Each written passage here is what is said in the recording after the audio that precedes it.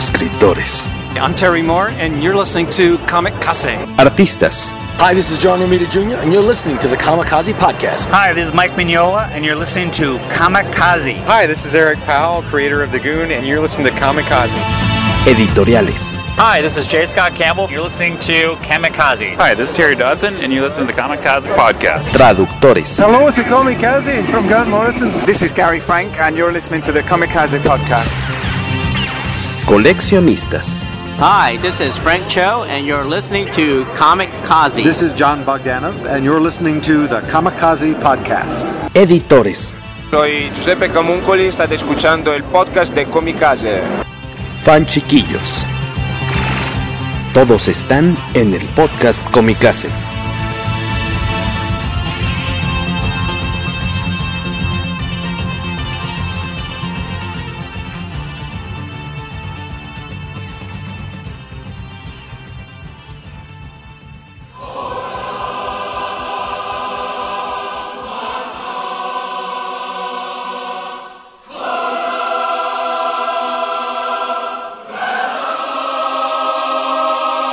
Hola, ¿qué tal? Muy buenos días, buenas tardes, buenas noches. Pues de varias semanas de un autoexilio impuesto, hemos regresado con un episodio más del podcast de la revista Kamikaze, su publicación comiquera de confianza.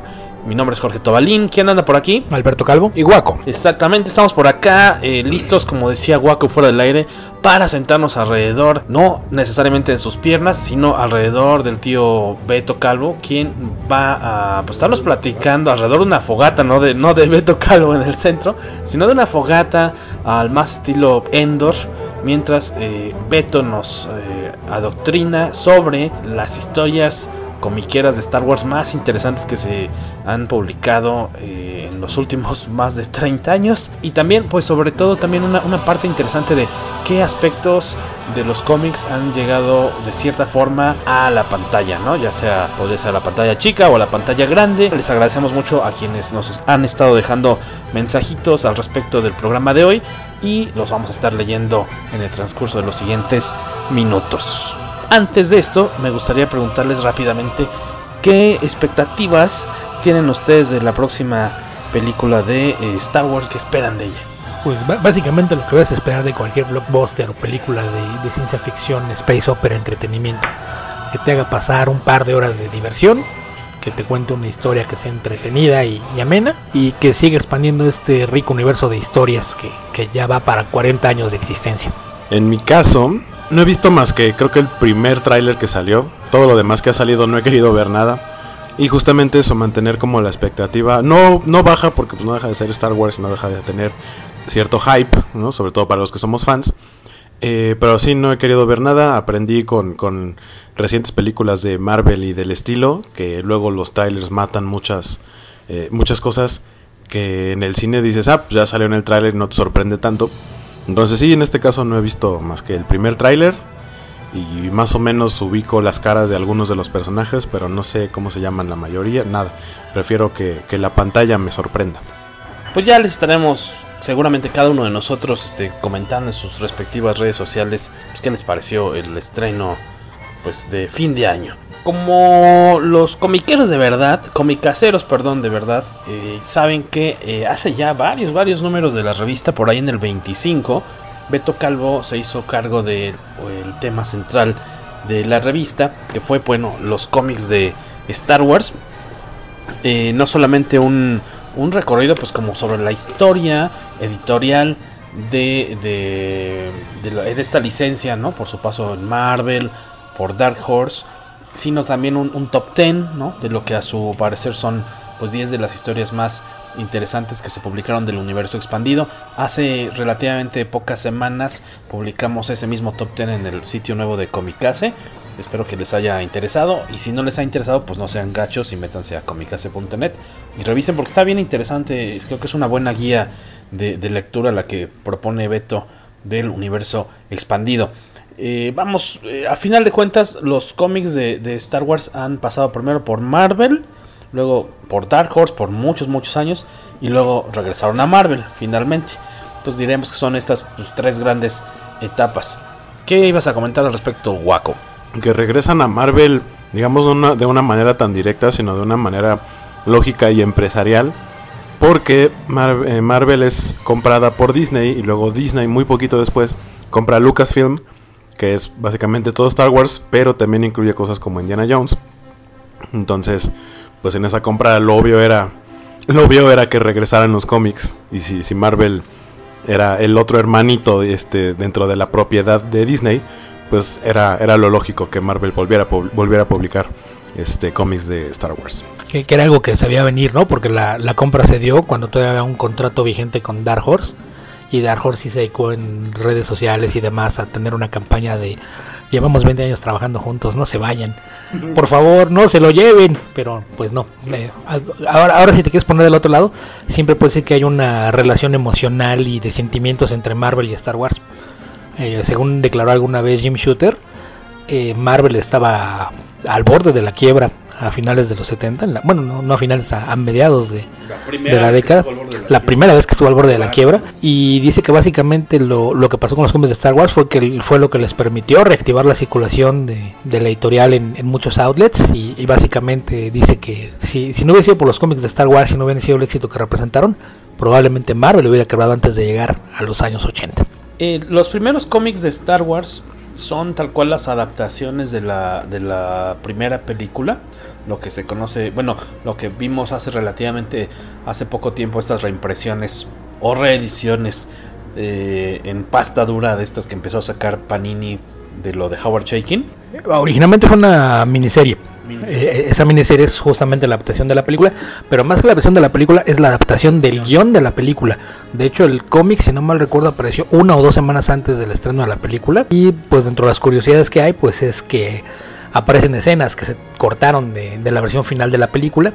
Por ejemplo, aparecía Biggs, a quien vimos hasta mucho tiempo después en la saga, y la versión de Jabba que aparece ahí es distinta, es un extraterrestre bastante diferente, es un humanoide. No como el gordito que habíamos visto también en la grabación original, que después fue parchado digitalmente para poner al gusanote que todos conocemos. Pero pues son algunos de los detalles curiosos de la forma en que se trabajaba, ¿no? Porque esas adaptaciones tienen que trabajarse con bastante más tiempo.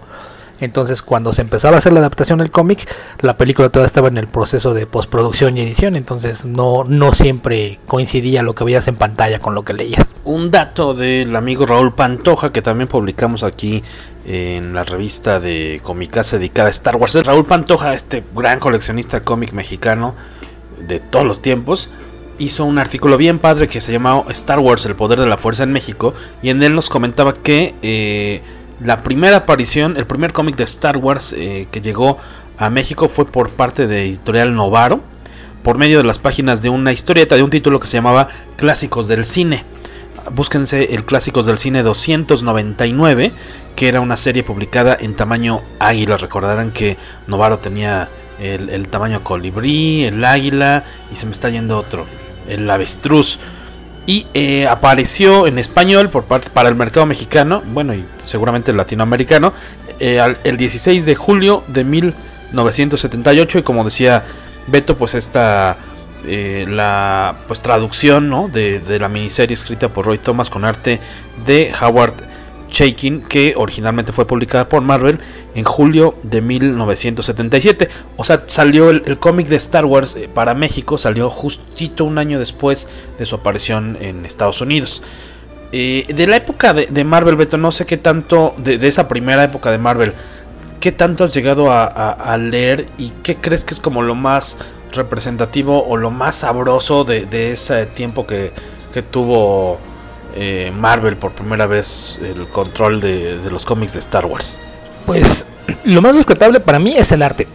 En términos de historias, tenían muchísimas limitaciones con lo que podían hacer, sobre todo cada vez que se sacaba la siguiente película, porque nadie les contaba de qué se trataba, pero les llegaba una lista de prohibiciones. No puedes hacer esto, no puedes hacer esto, no puedes hacer esto, no puedes poner este planeta, no puede haber nada que involucre una situación así, etcétera. Entonces, te encontrabas de repente con historias muy entretenidas, de repente con historias sin sentido, pero en términos generales siempre contó con muy buenos artistas. Después de que mencionas a Howard Chaykin, por ahí pasaron artistas como Al Williamson, uno de los ilustradores de ciencia ficción más legendarios, en que trabajó en la EC Comics, hizo cosas con Flash Gordon y demás. Probablemente su trabajo, la mayoría de nuestros lectores lo ubican más como entintador. Él fue el entintador en algunos cómics de Daredevil, por ejemplo, tanto sobre Frank Miller como sobre John Romita. Pero en términos generales las historias eran pensando más en hacer tiempo de repente entre películas. No había mucho desarrollo de personajes, porque del mismo modo que las franquicias de superhéroes era algo que al final del día tenías que dejar casi como lo encontraste. ¿Cuánto tiempo es el que tuvo Marvel a Star Wars en esta primera oportunidad? ¿Ubicas más o menos? Tengo aquí el dato, pero quería preguntarte, nada más porque nos gusta hacerte la vida imposible. Sí, bueno. Traducción, no sé si quiero poner en duda tu memoria, pero como cuánto tiempo fue. Yo creo que fueron aproximadamente 9 años, si no mal recuerdo, terminó por ahí en 1986, esta corrida original de Star Wars en Marvel, que no fue porque se venciera el contrato, sino porque habían bajado las ventas y decían simplemente ya no renovar y de repente ponerle punto final y cancelar la serie, que desapareció de los cómics durante, habrán sido unos 4 años más o menos antes de que Dark Horse se hiciera con los derechos. Según los datos del mismo Raúl Pantoja para este especial de Comikaze, en México lo que también llegamos a ver fue un título Star Warsiano, que no era tal vez en la serie principal, sino este cómic de Droids, que era publicado por Marvel bajo el sello que tenía el sello infantil de Star Comics, ¿no? Y ese también se vio aquí en mexicano, en su edición mexicana, publicada por el cómic en las páginas más bien del título Festival Fantástico en el 88, donde pudimos ver los 8 primeros números de Droids y posteriormente 14 números de Ewoks, que de hecho comenta el mismo Pantoja que estos fueron los últimos cómics de Star Wars que se publicaron en México por varios años. Marvel Comics ya terminó después su relación comercial con Lucasfilm en el 87, tras poco más de una década de publicar cómics de Star Wars, y luego pasaría en el 91, que son 4 años después, ya a manos de Dark Horse, donde estuvo bastante tiempo, y seguramente será, pues obviamente por el momento, hasta ahorita, pues la etapa más recordada, ¿no? Para los lectores de Star Wars. Comentabas, la cuestión del arte. ¿Hubo algún personaje? Me acuerdo cuando se hizo este lanzamiento por parte de Marvel hace que son como 2 años más o menos, ya hace 2 años y medio, de esta como burla a este personaje, este conejo espacial. ¿Quién era este personaje del que se hacía como burla de que pues como que era un mal recuerdo tal vez para algunos, y como que jugaban con la idea de que lo iban a traer de vuelta al universo Star Wars, pero publicado por Marvel? Sí, este personaje se llamaba Jackson, no era un conejo, era un extraterrestre, pero creo que las burlas vienen justamente de que se veía como un conejo y traía un uniforme muy similar a los uniformes de los pilotos de X-Wing, un traje anaranjado. Era un personaje de soporte que corría algunas aventuras con algunos de los personajes principales. Pero insisto, las historias en esos cómics de Marvel nunca fueron muy profundas, no tenías mucho que hacer con los personajes principales, entonces era una recurrencia habitual el de repente crear personajes que pudieras ocupar durante un par de arcos, después verte ellos y retomarlos cuando los quisieras volver a ver, y ese era el caso de Jackson. Era un personaje que aparecía de vez en cuando para ser el centro de algunas de las aventuras, pero no realmente creaciones memorables de esa época o que hayan tenido repercusiones posteriores, creo que realmente no existe alguna. Como dato adicional, comentar que la serie de Star Wars, la primera pues corridota de Star Wars en Marvel, fue de 107 números, siendo el último publicado en julio del 86, mientras que Star Wars Ewoks, Star Wars Droids y Star Wars 3D siguieron publicándose hasta inicios de 1988. Luego este espacio sin publicación de 4 años, cuando llega ya por fin a manos de Dark Horse. No sé cómo se habrá conseguido en su momento que Dark Horse se hiciera de los derechos de publicación de los cómics de Star Wars. Me imagino que tenía que ver con toda esta onda de que pues Dark Horse siempre claramente estuvo muy interesada en publicar cuestiones relacionadas con cine, ¿no? Lo que Dark Horse siempre estuvo de la mano, ¿no? De Aliens, de Predator, ¿qué te gusta? Terminator, no sé si Robocop, y una cantidad N de cosas relacionadas con películas. Incluso pues ya después dedicándose a producir sus propias películas, ¿no? Entrándole ya a la onda del cine. En este mismo artículo que tú armaste, Beto, pues nos platicas de las primeras historias que se llegaron a publicar por el lado de Dark Horse. ¿Cuál vendría siendo la primera y por qué es tan importante? No hay nada más para acotar un poquito lo que mencionas, que no sabes cómo fue. Aquí más bien el interés en la franquicia de Star Wars revive gracias a los juegos de rol. No recuerdo cuál es una de las editorias grandes, no sé si Wizards of the White Coast o TSR, alguna de ellas, empezó a desarrollar un juego de rol de Star Wars y provocó que se reencendiera el interés por la saga. Esto fue aprovechado por Del Rey Books para hacerse con las licencias para publicar novelas, libros ilustrados y demás relacionados con la franquicia, y fue cuando Dark Horse aprovechó para hacerse con los derechos de hacer cómics. Esto también fue lo que llevó a esta idea del universo expandido, el tratar de tener un orden, porque por primera vez se trató de coordinar lo que se estaba haciendo. Entonces trataron de tomar los libros de los juegos de rol como la base para lo que se iba a hacer, expandiendo las historias del universo, desde donde viene el nombre, tratando de coordinar que no hubiera contradicciones entre lo que hacían en los juegos de rol, en las novelas del Rey y en los cómics de Dark Horse. Entonces la primera historia que aparece publicada por Dark Horse es una miniserie que se llama Dark Empire, que funciona como una secuela directa de la trilogía original. Ocurre 6 años después de la batalla de Endor, y aquí fue desde ese mismo momento que empezaron con la cuestión de cómo coordinar las cosas, porque en las novelas Del Rey contrataron a un gran escritor de ciencia ficción llamado Timothy Zahn para que escribiera una saga con la que revivir la franquicia. Esta trilogía de libros presenta al Admirante Thrawn, que por ahí habrán visto por ahí que va a aparecer en la tercera temporada de Rebels. Es un personaje del universo expandido que ya fue rescatado para la nueva continuidad. Y estas novelas tienen lugar 5 años después de la batalla de Endor, es decir, 1 año antes de lo que pasaba en los cómics. Entonces, por ejemplo, ahí venía el embarazo de Leia, los gemelos Sol y demás, algunas batallas, un planeta que tenía que mostrarse destruido en los cómics. Entonces hubo por ahí que hacer algunos malabares y demás. En cuanto a la historia en sí, Dark Empire está escrita por Rick Veitch y tiene arte de Cam Kennedy. Es un arte muy bonito porque tiene un trazo muy simple, pero todo el trabajo de acabado lo hace con el color, que son como acuarelas. Entonces un estilo que no es realista, pero es muy vistoso, muy efectivo en su narrativa.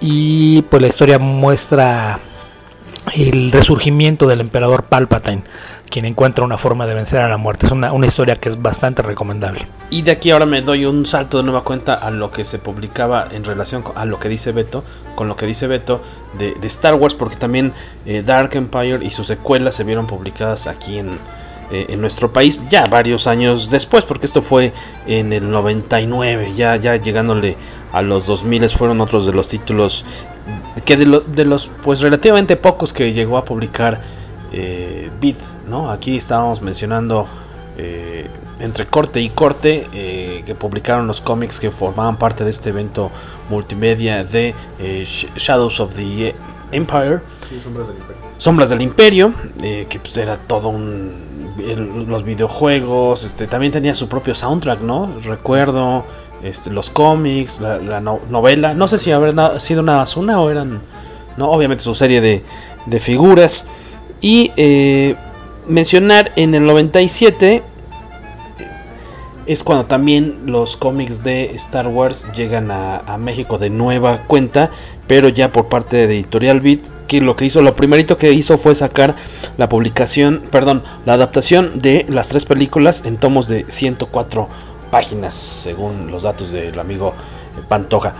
Bueno, está Dark Empire. ¿Cuál otro considerarías? Sé que es una mitología gigantesca que desarrolló Dark Horse alrededor de Star Wars, yéndose cientos o no sé si miles de años incluso hacia atrás de lo que vimos en las películas, ¿no? O sea, es muy ambicioso lo que hizo Dark Horse con la licencia, y yéndose obviamente también hacia adelante, ¿no? Hacia el futuro, después de los personajes que la gente que vimos en las películas ubicamos, ¿no?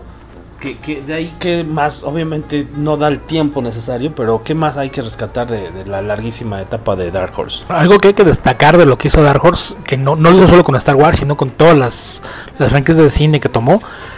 Los cómics basados en películas no eran algo nuevo, existían desde por lo menos finales de los años 60.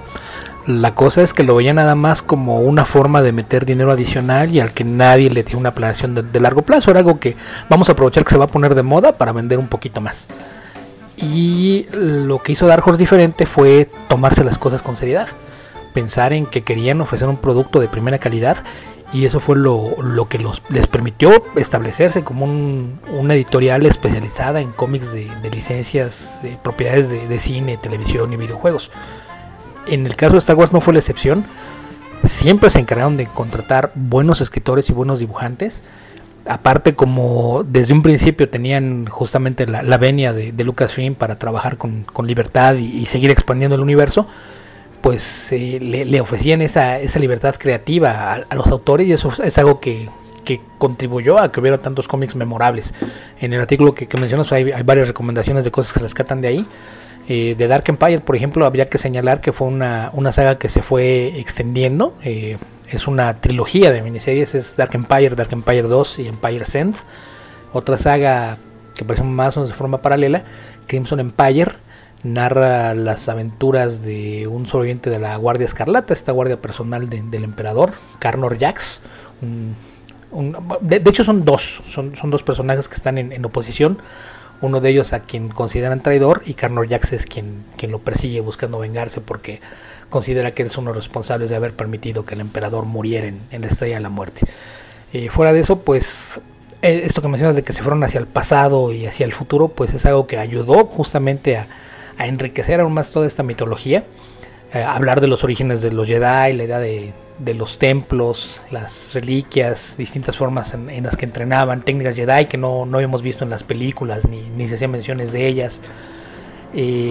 Hubo una historia en Tales of the Jedi donde un Padawan, antes de convertirse en Jedi, descubre un templo Sith y se cambia al lado oscuro. En esta historia el personaje que se llama Exar Kun, una de las cosas que hace, crea un sable doble. No recuerdo el nombre del dibujante del cómic, se apellida Gosset. Ya saben que después tuvo su propio cómic en Image Comics de ciencia ficción. Y en los créditos de episodio 1 le dan crédito dentro del departamento de diseño y producción porque fue suya la idea de tener un sable doble. Entonces le daban crédito por haber sido parte del diseño del sable doble que en las películas vimos en manos de Darth Maul. Otras cosas, por ejemplo, como el ensamblado, el armado de un sable láser se mostraron por primera vez en los cómics o en las novelas, porque vamos, en las películas jamás hemos visto cómo se construye uno, y lo poquito que se iba a ver en el regreso del Jedi pues fue una escena eliminada, ¿no? Que nada más ves allá a Luke atornillando ya al final, nunca te enseñan cómo se hace, pero pues, lo hemos visto en otros medios. ¿Esto de dónde viene? No sé si hay aparecido en alguna novela, al menos en ninguna de las que yo leí en aquella época aparecía. En los cómics, justamente en esto que hay que aclarar, Dark Horse trabajaba como un sistema de series de miniseries. Eran arcos completos que caían dentro de ciertos arcos más grandes. Entonces todo lo que se conoce como Tales of the Jedi eran historias relacionadas con Caballeros Jedi y la Orden Jedi varios siglos antes de la trilogía original. Fue ahí donde explican un poco más de lo que era el proceso de entrenamiento, las relaciones entre maestro y Padawan, y es donde se ve por primera vez cómo se construye un sable y por qué los sables son algo así como con arma exclusiva de los Jedi. Y esto tiene que ver con que los cristales Kyber, que es lo que se utiliza para construirlos, no pueden ser manipulados con la mano o con herramientas. Entonces la única forma de tomar el cristal para colocarlo dentro del sable es usando la fuerza. Entonces al menos en los cómics fue donde yo lo vi por primera vez. No podría asegurar que no haya aparecido antes en alguno de los juegos de rol o en una novela, pero fue en donde al menos gráficamente fue la primera vez que lo vimos. Algo más que quería señalar de estos cómics de Dark Horse, porque justamente la secuela de Dark Empire que mencionó ahorita Beto, que fue Dark Empire 2, si no me equivoco fue los primeros cómics que leí de Star Wars, que los publicó aquí Editorial Vid. Y vaya, tiene este detallito que yo creo que dentro de el nivel de ñoñismo que puede tener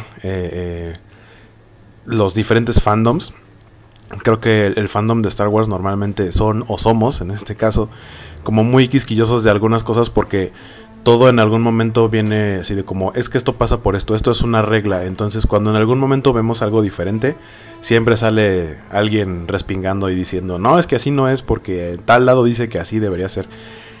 En este caso, algo que yo me di cuenta en Dark Empire 2 es que hay una escena en la que a Luke por alguna razón lo llevan como preso, y se alcanza a liberar y empieza a pelear con el sable. Cuando rebana a varios de sus enemigos con el sable, el dibujante puso muestras de sangrado, cuando en teoría un lightsaber, al ser energía pura, cauteriza automáticamente una herida, entonces no debería haber un sangrado. Y bueno, este es el tipo de cosas que luego aparecen en situaciones así, en este caso en cómic, pero así hay muchas otras cosas en donde te vas a encontrar debates completos por una sola viñeta. Aquí siempre puedes argumentar ¿qué alien fue el que rebanó? ¿Cuál es la fisiología de su sangre? ¿Puede cauterizarse la herida a base de calor? Digo, pues se puede ver como un humano, pero no sabemos qué sea. Y así, amiguitos, es como uno se ganaba un no premio en los viejos tiempos de Marvel. Y bueno, de todos modos, el primer tajo rebanada que vemos de un sable láser es si no me equivoco, sería el de Obi-Wan, ¿no? En la cantina, y ahí sí vimos mole, ¿no? Así que pues desde ahí viene pues hay varias versiones entonces, ¿no? De cauteriza o no. Y ya que estabas comentando, por ejemplo, estas cuestiones del doble sable láser, de estas lecturas de Dark Horse, ¿qué elementillos por ahí recuerdas que se hayan tomado, ya sea para la trilogía, estas precuelas? Y si has notado alguna otra cosa, alguna influencia que se haya metido en The Force Awakens, algo en especial, algún tipo de personaje, de movimiento, de incluso de vehículo, algo por el estilo. Yo creo que por lo menos en The Force Awakens lo principal es obviamente el hecho de que hay un descendiente de Han y Leia y que tenga capacidad de usar la fuerza. Si bien no es el mismo o los mismos personajes que llegamos a ver en los cómics, porque en los cómics tienen a Anakin Solo, que es el primogénito, y luego tienen gemelos Jacen y Jaina. Y los tres en algún momento tienen esta como debilidad y como andan tambaleándose para volver al lado oscuro, pero también son entrenados. La misma Leia es entrenada en algún momento, y pues eso es algo que se retoma, no tanto rescata, porque seguramente ya estos personajes quedarán pues no en el olvido, pero quedan fuera, porque toda esta serie de secuelas quedaron fuera del canon al empezar a existir cosas recientes. De hecho, estaba leyendo que por lo menos en la cuestión de los cómics, todo lo que se publicó hasta antes de 2015 está en teoría fuera de canon.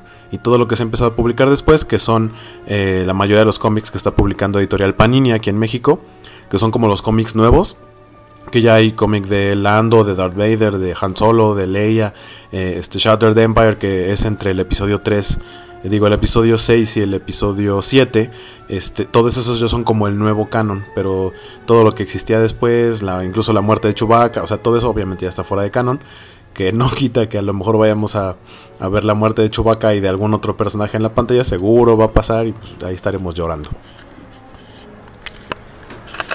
En las precuelas, pues igual y si hubiera tomado más cosas no hubieran sido tan malas películas. Lamentablemente Lucas es muy necio y lo que dijo fue no, la versión oficial es lo que yo cuento y nadie más. Así es de que en términos de historia, en las precuelas se puede decir que no hay prácticamente nada. En términos de visuales sí hay por ahí muchos elementos de naves, disfraces y demás, porque pues si hay gente que ya estuvo trabajando en diseños, pues para qué te pones a trabajar desde cero, mejor construyes sobre eso mismo. Otro elemento que no es tan obvio, pero creo que también habría que mencionarlo, los sables de colores. Originalmente Lucas tenía la idea de jugar con estas dicotomías de color. Entonces sabías que si el sable era rojo eran Sith, si el sable era azul eran Jedi. El sable verde, originalmente en alguna parte leí, ese no podía confirmar, pero alguien decía que era porque Luke no sabía exactamente dónde encontrar los cristales y el cristal que encontró era diferente, por eso el sable era verde. Pero en los cómics, dentro de todas estas historias, todos los Tales of the Jedi, es cuando descubres que hay sables de cualquier cantidad de colores.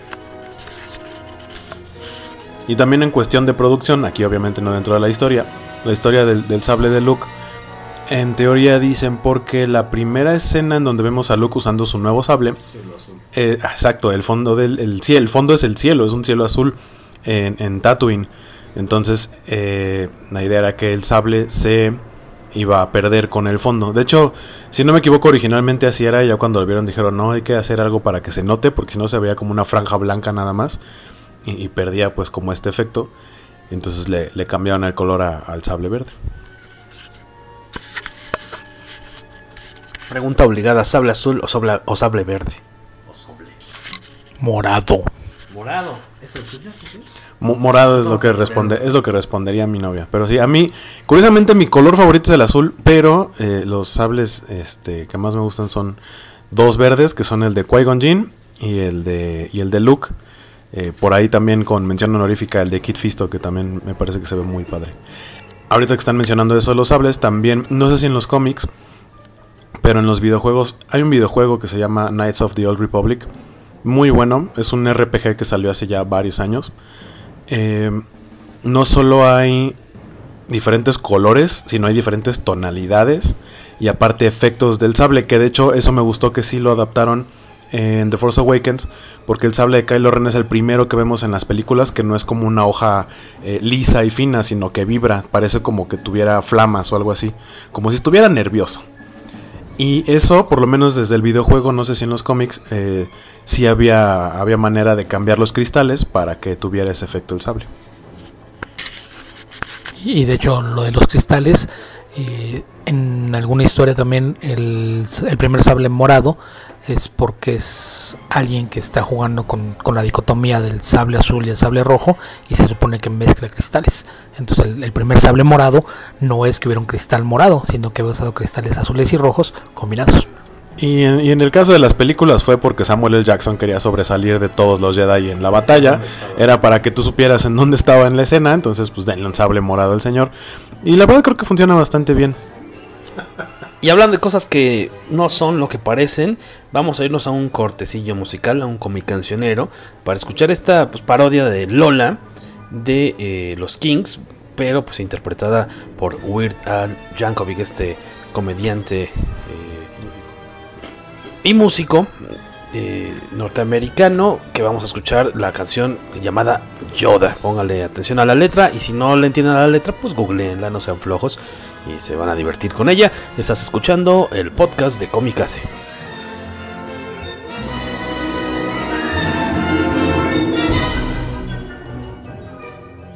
I met him in a swamp down in Dagobah, where it bubbles all the time like a giant carbonated soda. S-O-D-A, soda. I saw the little runt sitting there on a log. I asked him his name, and in a raspy voice he said Yoda. Y-O-D-A, Yoda. Yo-yo-yo-yo, Yoda.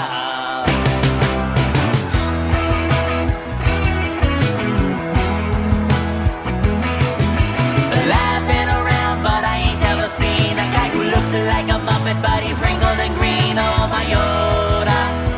Yo-yo-yo-yo, Yoda.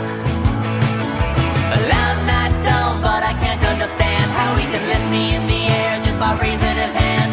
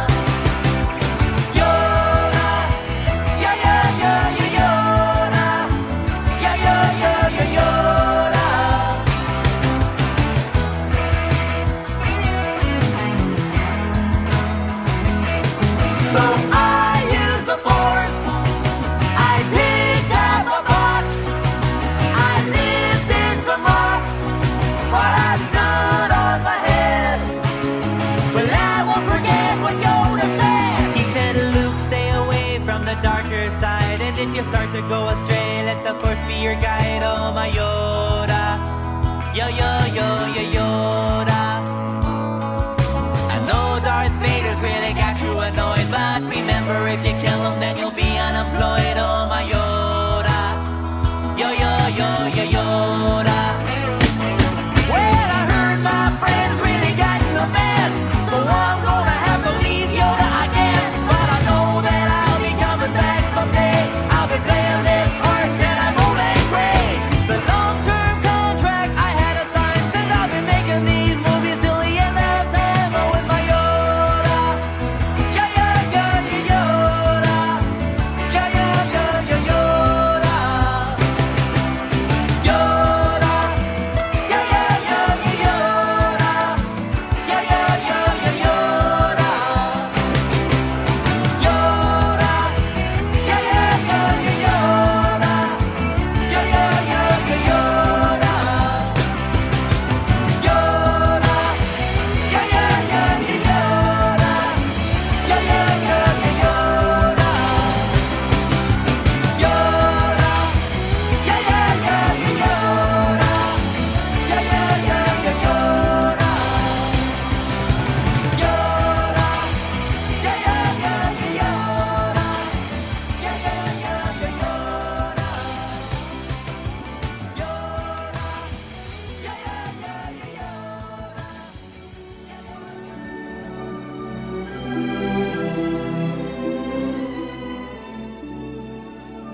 Y acaban de escuchar del disco Dare to be Stupid, Atrévete a ser estúpido, del 1985, Yoda, de Weird Al Yankovic.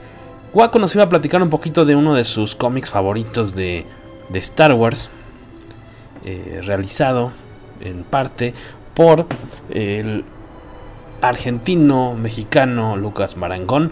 ¿De qué cómic estamos hablando? Todavía de la etapa de Dark Horse. También publicado aquí por Panini, ¿no? Hace relativamente poco. Lo que pasó ahí... Bueno, este cómic es Star Wars Tag and Bink We're Here. De hecho, ese es el nombre como del compendio. Fue una... Es que no sé si llamarle miniserie, porque al final sí terminó siendo una miniserie de 4 capítulos. Más un extra, si no me equivoco, un corto. Pero... el arte es de Lucas Marangón, como mencionas. Lo escribe Kevin Rubio. Y obviamente está, bueno, no obviamente porque no les he platicado, pero esta historia está fuera del canon desde que salió. Lo publica Dark Horse, pero en este cambio que hubo de Marvel de Dark Horse a Marvel, Marvel lo rescató. Entonces, por ejemplo, aquí Panini lo publicó ya con el sello de Disney. Originalmente sí fue publicado por Dark Horse. Y vaya, la historia utilizan a 2 personajes, que son Tag y Bink, que son las personas más tontas que puedes encontrar en cualquier galaxia.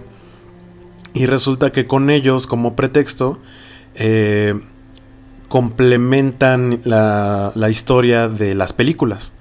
Digamos que llenan huecos argumentales. Por ejemplo, por mencionar uno, el por qué a Chewbacca no le dan una medalla. Utilizan a estos 2 personajes como pretexto para explicar de eso, pero todo es con humor. Y quien conozca el estilo de Lucas va como anillo al dedo a este tipo de series. Lucas ya había participado en otros cómics de Star Wars, pero en este me parece que sí da como rienda suelta a su creatividad como ilustrador. El guión está bastante padre, hasta donde sé. Originalmente les pidieron un número y resulta que les fue bien en críticas y ventas, y les dijeron pues hay que hacer más números de los demás episodios, y pues ya habían matado a los personajes, entonces tuvieron que encontrar la manera de revivirlos. Las historias, las aventuras de Tag y Bink ocurren paralelos a los episodios 4, 5 y 6. Es decir, conviven con Luke, con Leia, con Han, etc.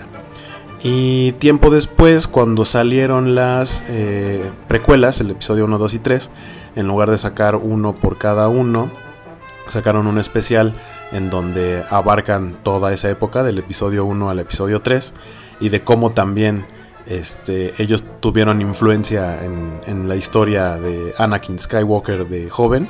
y otras cosillas por ahí.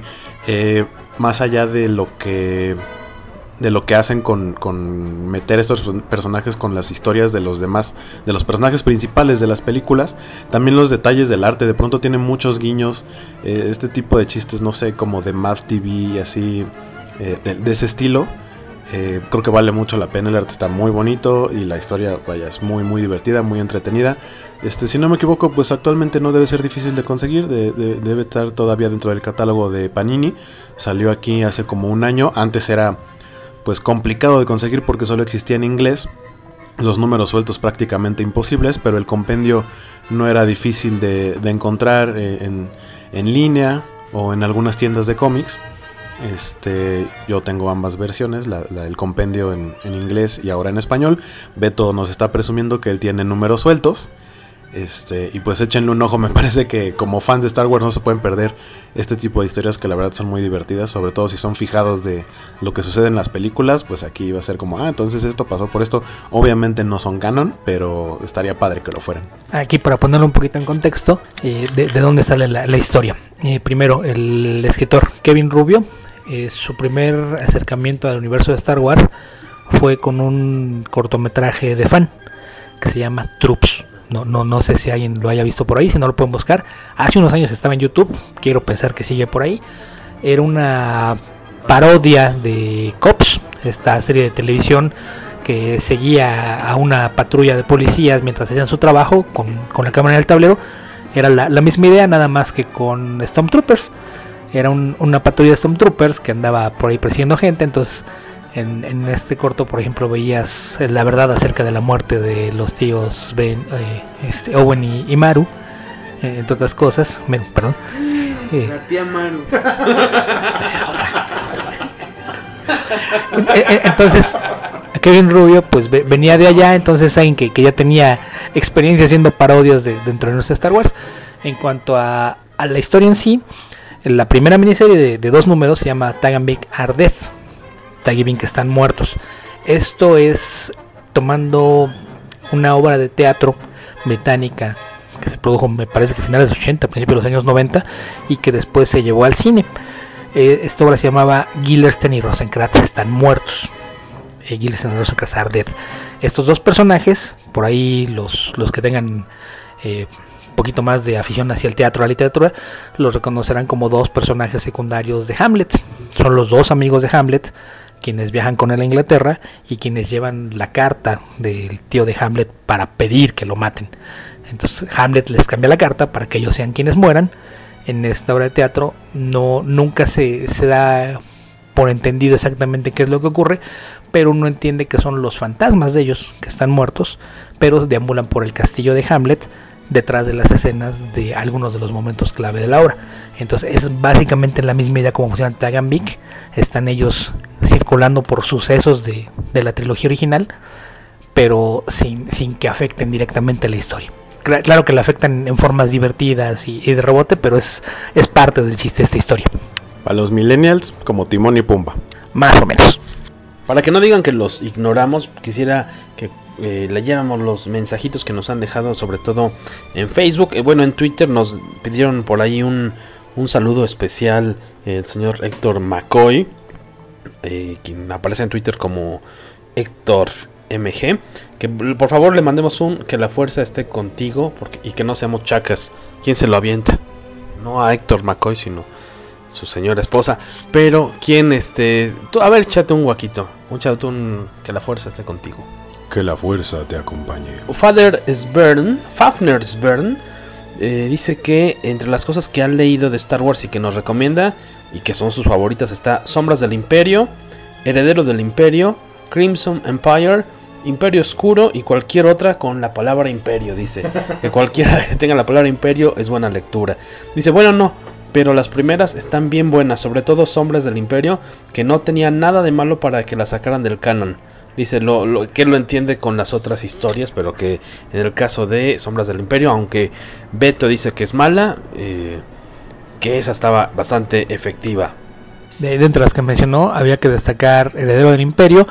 En realidad es adaptación de una de las novelas. Esta primera trilogía que mencionaba, la trilogía de Tron, Son 3 novelas, que son Heir to the Empire, The Last Command y Dark Force Rising. Son las 3 novelas que la componen. Esas adaptaciones tenían al menos una de arte de un dibujante francés bastante bueno, Olivier Batin. Es muy bonito su trabajo, en un estilo medio caricaturesco, pero inusual. No es el tipo de dibujo que estamos acostumbrados. Era algo bastante bonito. Y sí, Sombras del Imperio, la idea era muy buena. Creo que la ejecución quedó a deber. Creo que la mejor parte de ese crossover se quedó en el videojuego. Jesús Roberto Sustaita Rodríguez dice que Clone Wars y Dark Times, Agente del Imperio también, que hay muchos títulos que le laten y que recomienda para los lectores y escuchas de Comikaze. Mientras que Brooks McCoy dice: he leído muy pero muy pocos. El más reciente que me ha gustado fue Darth Maul, Sentencia de Muerte. Historia un tanto cliché de profecía que se cumple, pero bien contada y con un buen arte. Además está a recomendar Star Wars Infinities y The Star Wars, del que también había que platicar un poquito, y que él dice que seguramente estos títulos ya se iban a comentar aquí en el podcast de la revista. Y creo que... pero estabas diciendo que te quedaste con la intención de leer de Star Wars. Ahorita nos va a decir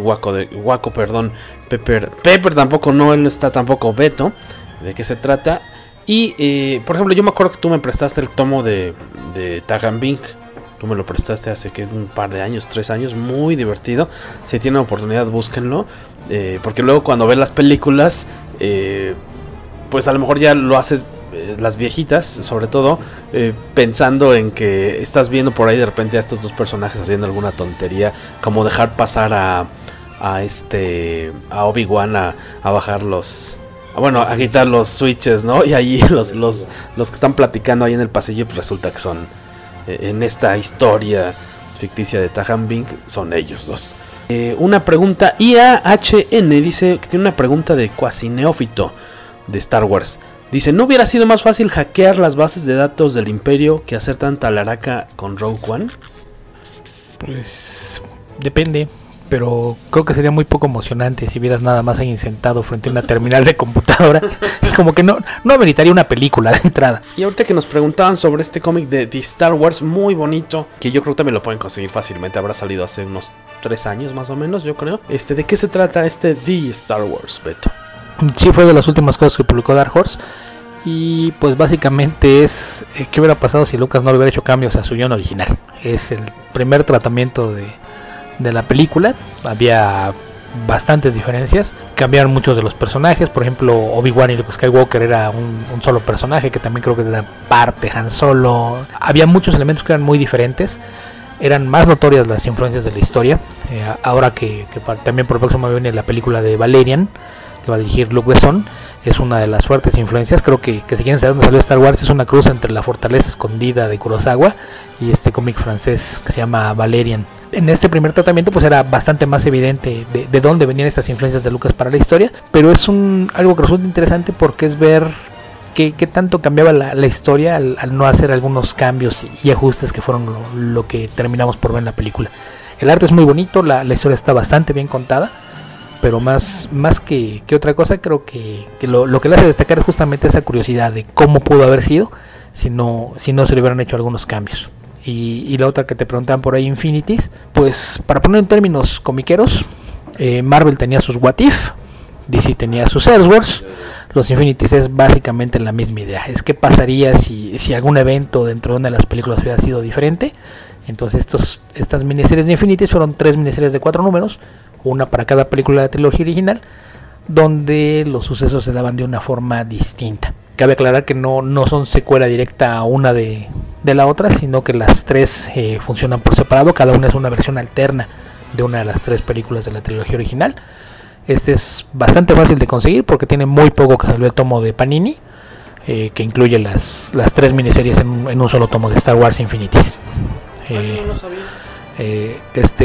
Aparte es una curiosidad porque es de esas cosas que creo que si no me equivoco salió como parte de los festejos del Star Wars Octubre, que fue para celebrar el año que tiene Panini con la licencia.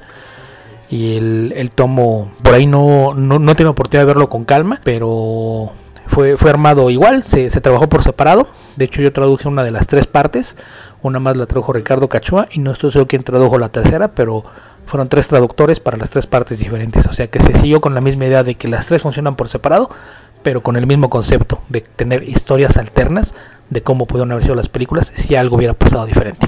Citando al sabio Alberto Calvo y su top 10 de los mejores cómics del universo expandido, dice Beto que en Star Wars Infinities, que seguramente me pondré a buscar como loco esta semana, porque no sabía que lo había editado Panini, y desde que leí tu top me llamó mucho la atención esto de las historias de estos what ifs, ¿no? De Star Wars.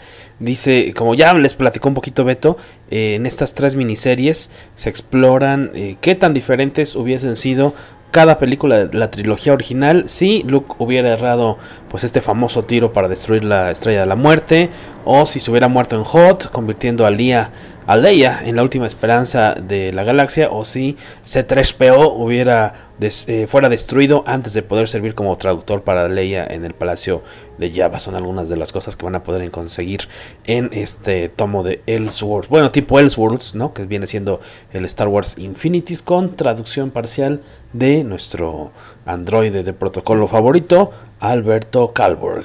¿Qué dijiste? ¿Qué? Traduje el de la mejor película. Para ti, ¿cuál es la mejor película de las 3? Imperio, me imagino, ¿no? ¿Cuál? Ah, ok. Pues seguramente muy buena recomendación. Qué bueno que nos has iluminado.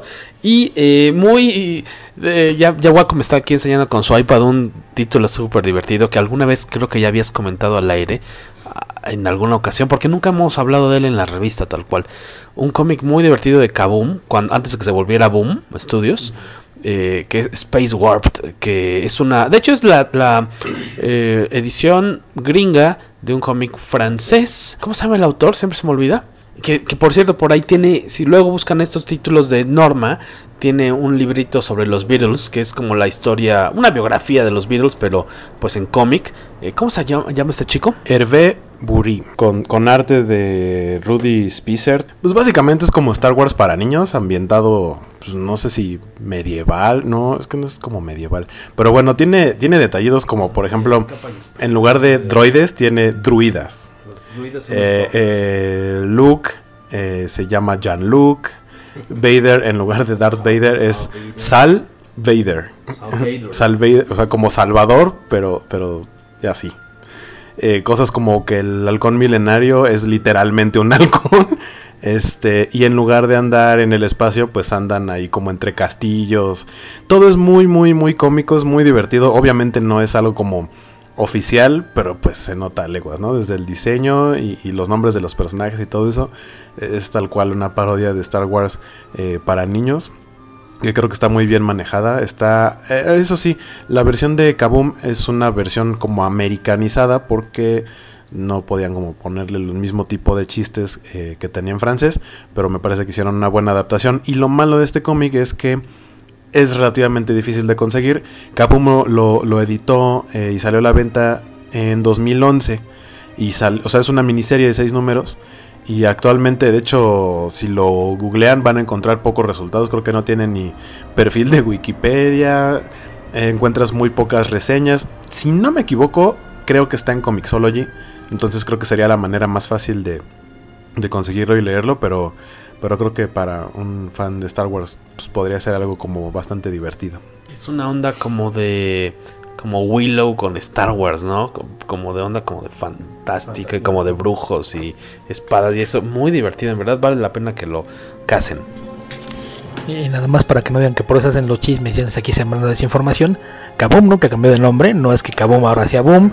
Kaboom es el sello infantil de Boom Studios. Ni quien se acuerde de eso, no más Beto. Y de lo que comentaba hace ratito el buen Beto de este cómic de Star Wars, nada más mencionar quienes estaban a cargo de este título muy recomendable. Son 8 números publicados en el 2013. La serie fue escrita por J.W. Rinsler e ilustrada muy bellamente, como ya decía Beto, por Mike Mayhew. Nada que ver con el otro muy famoso Mayhew del universo Star Wars, que es Peter. Y esto más o menos, obviamente hay muchísimos títulos de lo que se hizo en Dark Horse, y buena parte de ellos los reseña, no buena parte, sino una parte de lo muy bueno de que llegó a publicar Dark Horse lo reseña Beto en este Top 10, totalmente gratuito para ustedes, solamente visitando comicase.net lo pueden leer.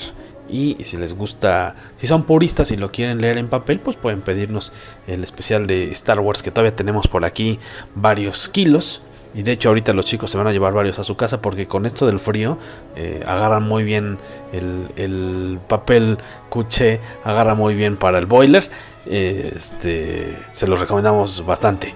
El Comicase número 25. Y luego la onda es, como ya decía Waco y como decías Beto, hoy hay un momento en el que pues Disney compra Lucasfilm y por lo tanto pues, se hace de los derechos para publicar los cómics de Star Wars, que como decías bien pues era algo lógico. Por el otro lado sí era como triste ver que le quitaran pues seguramente el título con el que vendían más, me imagino, Dark Horse, o de los más vendedores, que los metieran un poquito en problemas financieros. Pero ¿cómo has visto tú en años recientes el trabajo que ha hecho Marvel con Star Wars? ¿Qué te ha parecido en general? Creo que de entrada el mercado del cómic de licencia de cine cambió mucho. Ahí a fin de cuentas, de una u otra manera, Dark Horse marcó un nuevo estándar de cómo se hacían el trabajo sobre franquicias. Y pues puso una vara muy alta. En Marvel lo entendieron y básicamente han seguido con ese mismo estándar de calidad, de tener dibujantes y escritores de primera a cargo de las historias. Ya habíamos comentado que este borrón y cuenta nueva, todo lo que se conocía como el universo expandido ahora se conoce como Legends. Son historias, como diría Alan Moore, historias imaginarias, pero que no lo son todas. Y se creó un nuevo canon que entre lo que va de novelas y los cómics ya es otra cosa igual de compleja y atiborrada de historias, que la verdad compadezco el trabajo del grupo de historias de Lucasfilm, donde están por ahí Pablo Hidalgo, Leland Martin y no recuerdo el nombre de la otra persona. Son tres los encargados de esto. Pero en términos generales creo que el nivel de calidad ha sido muy alto, bastante bueno. La serie regular pues está por llegar a su fin. Ya se anunció lo que la va a reemplazar en los primeros meses del próximo año. Miniseries de personajes de la trilogía original, de los nuevos. Está por ahí ya la serie de Poe Dameron, que es la primera serie regular ya de alguien de la nueva trilogía, que también próximamente ya debe empezar a aparecer por acá en Panini. Si no mal recuerdo, se retrasó un poquito su publicación, pero me imagino que por ahí de enero, febrero partirá por acá esta serie de Poe Dameron también como protagonista de su propia historia, aunque habría que aclarar que de repente el que le roba escena es BB Yates, como era de esperarse. Las miniseries han tratado de cubrir algunos huecos, por ejemplo la de Obi-Wan y Anakin trata con un poquito de la relación de Padawan y alumno, lo que no pudimos ver en la trilogía de precuelas. En el caso de las de Han Solo y Lando Calrissian también se tratan de llenar algunos de los huecos de lo que conocemos de sus historias. Entonces creo que ha habido un muy buen trabajo editorial en términos de hallar cómo contar nuevas historias que no contradicen la mitología oficial de las películas, que le suman, que te ayudan con antecedentes y detallitos adicionales que enriquecen al mundo. Pero en términos generales creo que lo que ha hecho Marvel en estos ya casi 3 años, porque empezaron en enero, van para 3 años, me parece que es bastante destacable, tiene un muy alto nivel de calidad. Que ha sido una cantidad impresionante de títulos y miniseries que ha sacado en tan poquito tiempo de Marvel, ¿no? Se le ha dedicado títulos pues prácticamente a cualquiera de los personajes principales, como ya decías, a Lando, Chewbacca, ¿no? Su propio título. No recuerdo si C-3PO tuvo su propio título, un one shot nada más. Leia, obviamente, el de Han Solo, que Kanan, que tú estuviste traduciendo, ¿no? ¿Cómo se llama este otro título que está relacionado con los papás de Poe Dameron? Shadow Empire. Esa era como miniserie, ¿no? También. O sea, una cantidad también complicado como de seguir, ¿no? Porque de repente eran como 6-7 títulos mensuales o más de repente de Star Wars. Han publicado bastantito, Beto Calvo. Lo que pasa es que tú lo lees en digital, por eso no te cuestan. Shattered Empire es... bueno, aquí salió ya en tomo. Originalmente son 4 números. que vaya, la vendieron, pues, supongo que en Estados Unidos no, pero aquí en México sí la vendieron como lo que sucede entre el episodio 6 y el episodio 7, porque salió justamente hace un año, me acuerdo porque me lo dieron de intercambio, y realmente solo es como una historia, no les voy a spoilear, que tiene que ver con un personaje del episodio 7, léanlo, son 4 números y no debe ser tan complicado igual de conseguir en español, que empiezan justamente en donde termina el episodio 6, pero son las aventuras de 2 personajes que pues no, o sea, sí aparecen personajes de la trilogía original todavía, aventuras y misiones que tuvieron Han, Luke, Leia, Chewbacca después de la victoria de la batalla de Endor, pero vaya, solamente es como un pretexto para contar una historia divertida, entretenida, y ya son 4 números, realmente no es algo que vaya a influir totalmente para después del episodio 7, pero por ahí lo pueden checar.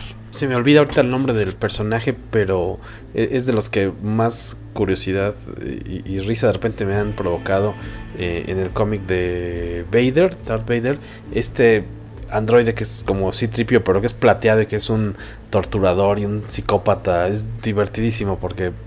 No, yo tampoco me acuerdo cómo se llama, pero también esa serie Vader ya llegó a su fin. Star Wars, decías, la serie regular ya también fue. Acaba de ser. Acaba de terminar o está por terminar en Estados Unidos, pero hay para echar para arriba porque pues obviamente ya con la próxima salida, ¿no?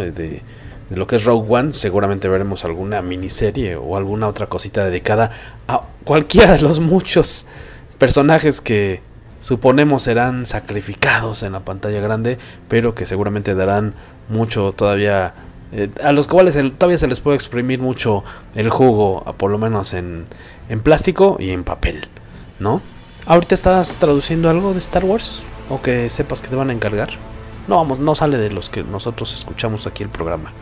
Waco ni siquiera lo escucha, entonces él nunca se va a enterar porque no lo oye. De Star Wars, pues no, de hecho no he traducido tanto él, fue nada más los 12 números de Kanan, que como mencionaba es el tie-in con la serie animada de Rebels, es uno de los personajes protagónicos, sus años, es la transición de Padawan a rebelde, literal, es cómo fue que sobrevivió a la purga, y a la masacre de Jedi y Padawans.